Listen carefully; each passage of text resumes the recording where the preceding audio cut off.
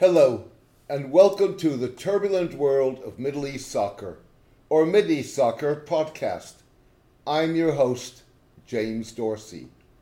Turkey's state-controlled top religious authority has conditionally endorsed usury in a ruling that is likely to fuel debate about concepts of Islamic finance and could weaken President Recep Tayyip Erdogan's efforts to garner religious soft power by projecting Turkey as a leader defending Muslim causes. The ruling, issued by the Directorate of Religious Affairs, or Diyanet, that is part of Mr. Erdogan's office, stated that interest-based home loans were exempted from the 1,400-year-old ban on interest as a form of usury, provided they were extended by a Turkish state bank for purchase of real estate in a government housing project. The ruling is widely being seen as serving the interests of Mr. Erdogan's government rather than a reform of Islam. The fatwa is likely to be a hot discussion for a number of weeks or months. We'll have to see if the fatwa will really increase Islamic mortgage markets. I assume that it is the main reason why they made such a controversial fatwa. It will strengthen those opposed to Islamic finance, said Indonesian Islamic finance scholar Fauzia Rizky Yuniarti. The fatwa was issued in the wake of reports that Mr. Erdogan has pressured commercial banks to continue granting cheap loans to boost the construction industry. Responsible for the construction of affordable housing, the government's Housing Development Administration has become an important driver of the Turkish economy that has fueled an increase in home sales.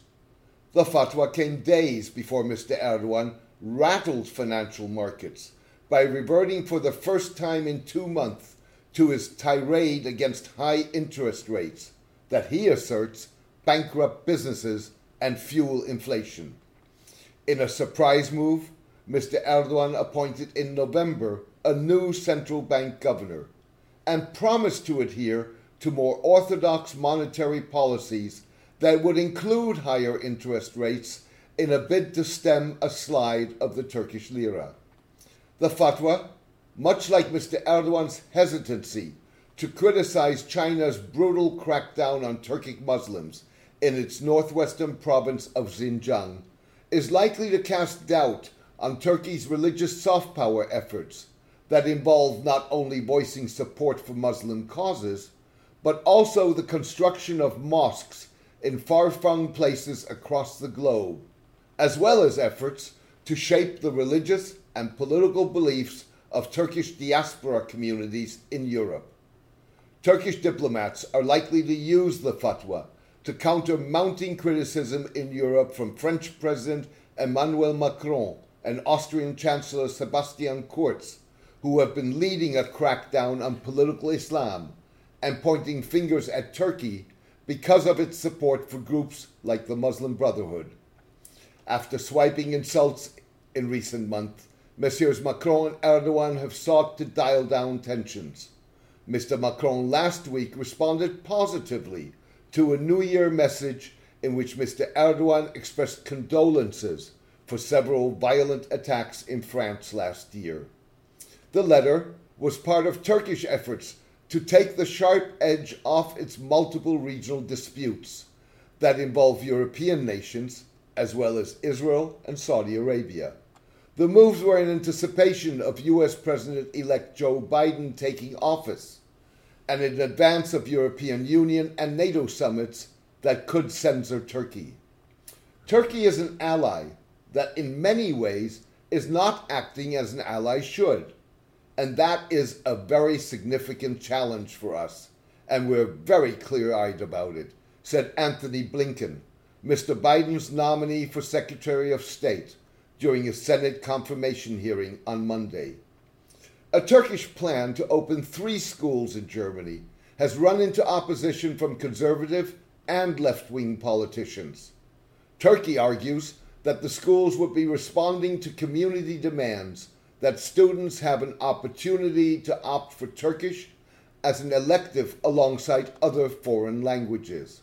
Markus Blume, General Secretary of the Bavarian Christian Social Union, CSU, the sister party of Chancellor Angela Merkel's ruling Christian Democratic Union, CDU, asserted that we don't want Erdogan schools in Germany.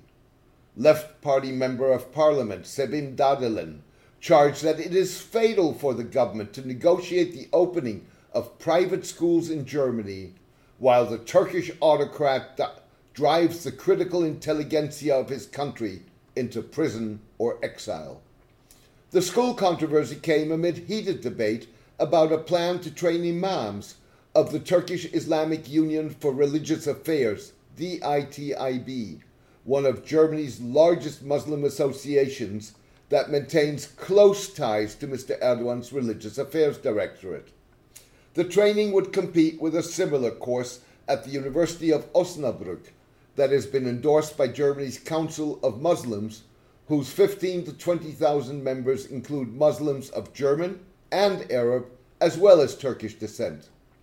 The government has pressured the DITIB, which operates close to 900 of Germany's 2,600 mosques and employs 1,100 Turkish-funded and trained imams, to opt for German-educated clerics, who in contrast to their Turkish counterparts are fluent in German. The government stopped subsidizing the DITIB in 2018, while Germany's intelligence service, the Federal Office for the Protection of the Constitution, reclassified the group as a nationalist rather than a religious organization. It will take more than a fatwa on interest to counter increasingly deep-seated Western distrust of Mr. Erdogan, even if Western elites may read the ruling as an indication that the Turkish president potentially is mellowing.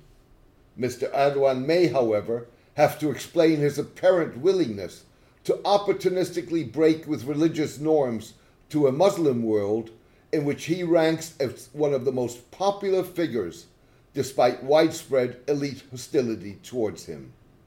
Thank you for joining me today. I hope you enjoyed the podcast. A written version of this podcast is on my blog, The Turbulent World of Middle East Soccer, at mideastsoccer.blogspot.com. Please join me for my next podcast in the coming days.